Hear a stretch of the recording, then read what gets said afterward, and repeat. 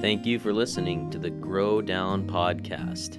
Conversations while following Jesus on the old road that leads to new life. I'm your host, Tim Hersett, and I want to thank you for listening to this podcast. You are in the midst of a quartet of trilogies. We're actually nearing the end of all of this. Take a look at previous episodes to listen to content about the different trilogies. And we're having a conversation with Emily Hersett about ritual. Okay, so generally speaking, there is often debate about whether or not Christians should practice particular rituals. There are some really clear things in Scripture that are rituals that it's like, man, if you are going to follow Jesus, yeah, you gotta have that. And then there are some that they're like Old Testament rituals based in this older sacrificial system that Jesus completely fulfilled, and so we don't need those rituals anymore. But the point of those rituals then, and the point of them now, it wasn't that doing the ritual made you good. That was never the point. But the point of the ritual was that God was going to He was going to restore our relationship. He was going to make the relationship right. So, Emily, we talked a lot about relationship with Jesus last time. We're talking ritual this time. What is your perspective in the conjunction of rituals and relationship with Jesus?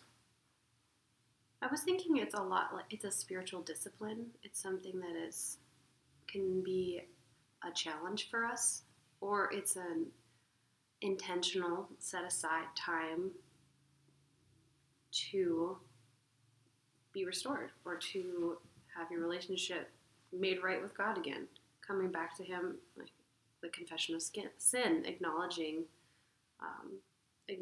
your sin to God on a regular basis. I think these rituals can help us structure our lives in a way that direct us to Him. That's good. Thank you. Yeah, structuring our lives to it's kind of like pointing us in the direction of, because I know for myself, I get excited about all sorts of random things, and I can go 114% in on this new exciting piece of leather I found in a drawer and make something, right? Thanks for making me something though. I do like it. Yeah, but what I'm saying is I'm in agreement with you that these rituals, what they do is I think they are a spiritual discipline. Maybe that's the way that we could define it best is, a set aside time with intentionality to discipline your spiritual life is a ritual. I don't know. But that the whole point of them is that it's setting our gaze upon Jesus. And it's pointing us in the right direction, and it's drawing us closer to Him. It's not like we get negative points on us if we're not doing those things, but it's to our benefit if we are doing it with a heart that is in the right. We're not doing it for our own selfish gain. Yeah. But it's under this assumption that we are disciples of Jesus. Yeah, we want to follow Him. Which is very different than just slapping a label on yourself as a Christian. Mm-hmm. To actually be a disciple means you are a learner, and these rituals are where we actually learn and are changed. Right? And we see grow. And we grow. Yeah, we see that Jesus actually, He kept a lot of religious rituals. He was a young Jewish man, and so the rituals that He kept them, but He also His heart was just right about Him. He was perfect. He was God, so He didn't have any of the messed up human stuff that we might get. But that's where you read in the Gospels a lot that the really religious people would they would, especially with keeping the Sabbath, which was a ritual, and it still is a ritual, they would try to catch Jesus Doing it wrong. keeping the ritual wrong. They'd try to get him in trouble. But he was always about the heart of it, and he could see humans' hearts. We can't see humans' hearts. But we saw that Jesus, in relationship, he wasn't isolated by himself. He was with his disciples. He was in a community, but he would go to the synagogue. He would remember the Passover. He would, go to Jerusalem, with his parents as a young boy, right? All these rituals. The heart behind the ritual. Yeah, but his heart was always right. So, what are your thoughts about communally practicing rituals or keeping rituals in the context of a community? What are your thoughts about that? Well, I am continually learning more about them.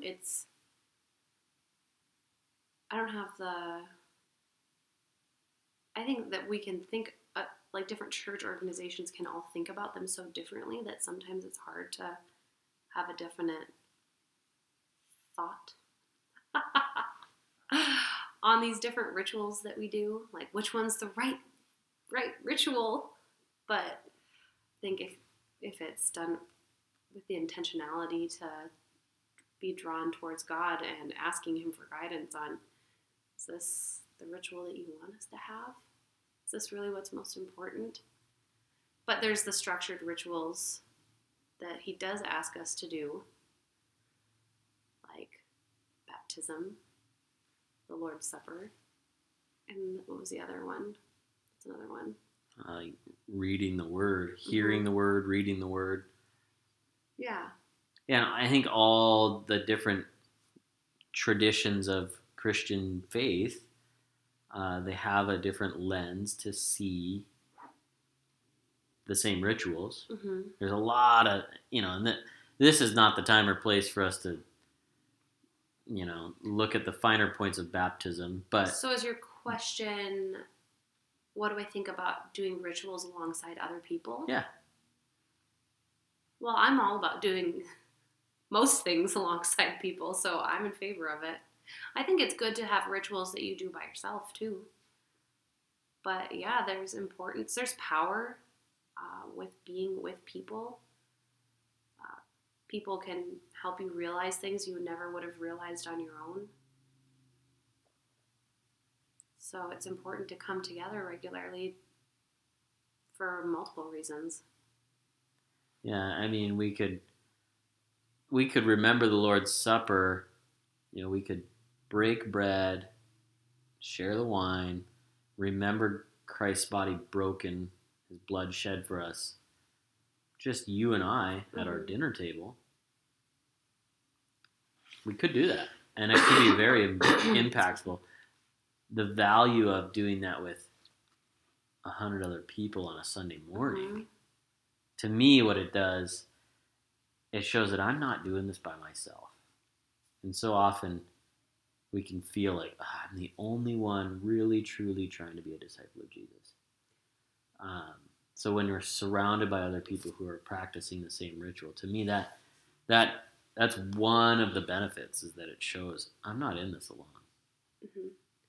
Okay, something that came to my mind when you're talking about rituals was like the ritual of giving and how we are asked to give the first fruits of our labor, so like the 10%, the first of that.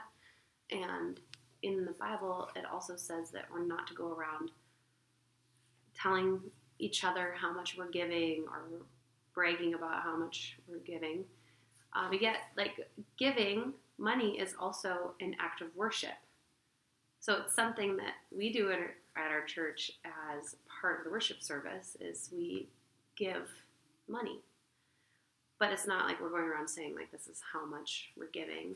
So I'm curious, like, that with, like, the ritual of giving, that's, like, a very personal, individual ritual, and yet something that we can also do together without without displaying Yeah, the without quantity. yeah, without getting into all the details, right? But it's Yeah. amazing, like in an organization like a church, when you get a bunch of people giving to the same specific vision, it's amazing how much contribution there can be. Yeah. And but again, at the same time, it's significant. It can stretch and make the individual grow and depend on God more, Mm-hmm. to have the way they think about money change. This is spiritual discipline, right? Yeah. This is we are giving God room to change us and make us more like Him, to see that the money really isn't ours, it's God's, and we're doing with it what He would want us to do with it. Yeah, it's definitely a ritual. It's something that's like something that's done either weekly or every time you get a paycheck, or something that over and over again, that decision needs to be made, like, to give. Am I going to give? Am I not going to give? Yeah, and I've had conversations with young people who start following Jesus, and they'll ask really bluntly, they'll ask like, okay, what's the deal? Why do you have to pay to go to church? Mm-hmm. Why do they pass around the money? Why do you have to pay? And that's not what it is. Like, so like to be able to share about what that ritual is, that it is an act of worship. Like, we are declaring what God is worth and who He is through how we handle our money, how we view what He has asked us to do, which it really is keep this ritual. Thanks for bringing it up. I think it's fascinating because, for like a lack of a better term, for an outsider coming in to the Christian faith, like the tithing thing can be such a strange ritual. Yeah. Why would I ever give my money? Where does it go after it goes in that basket? Like, there's so many questions around some of these rituals that we keep. But where I'm going with it is, the more that you practice the ritual, the longer you do it, the less difficult it is to, like, I remember being in high school, having my first job, and like get a paycheck for $100 and be like, I got $100, and having a conversation with my mom, but like, okay, remember the whole tithing thing we've been talking about? And this is when you do it. And I'm like, No. now it's $10. So now I've only got 90.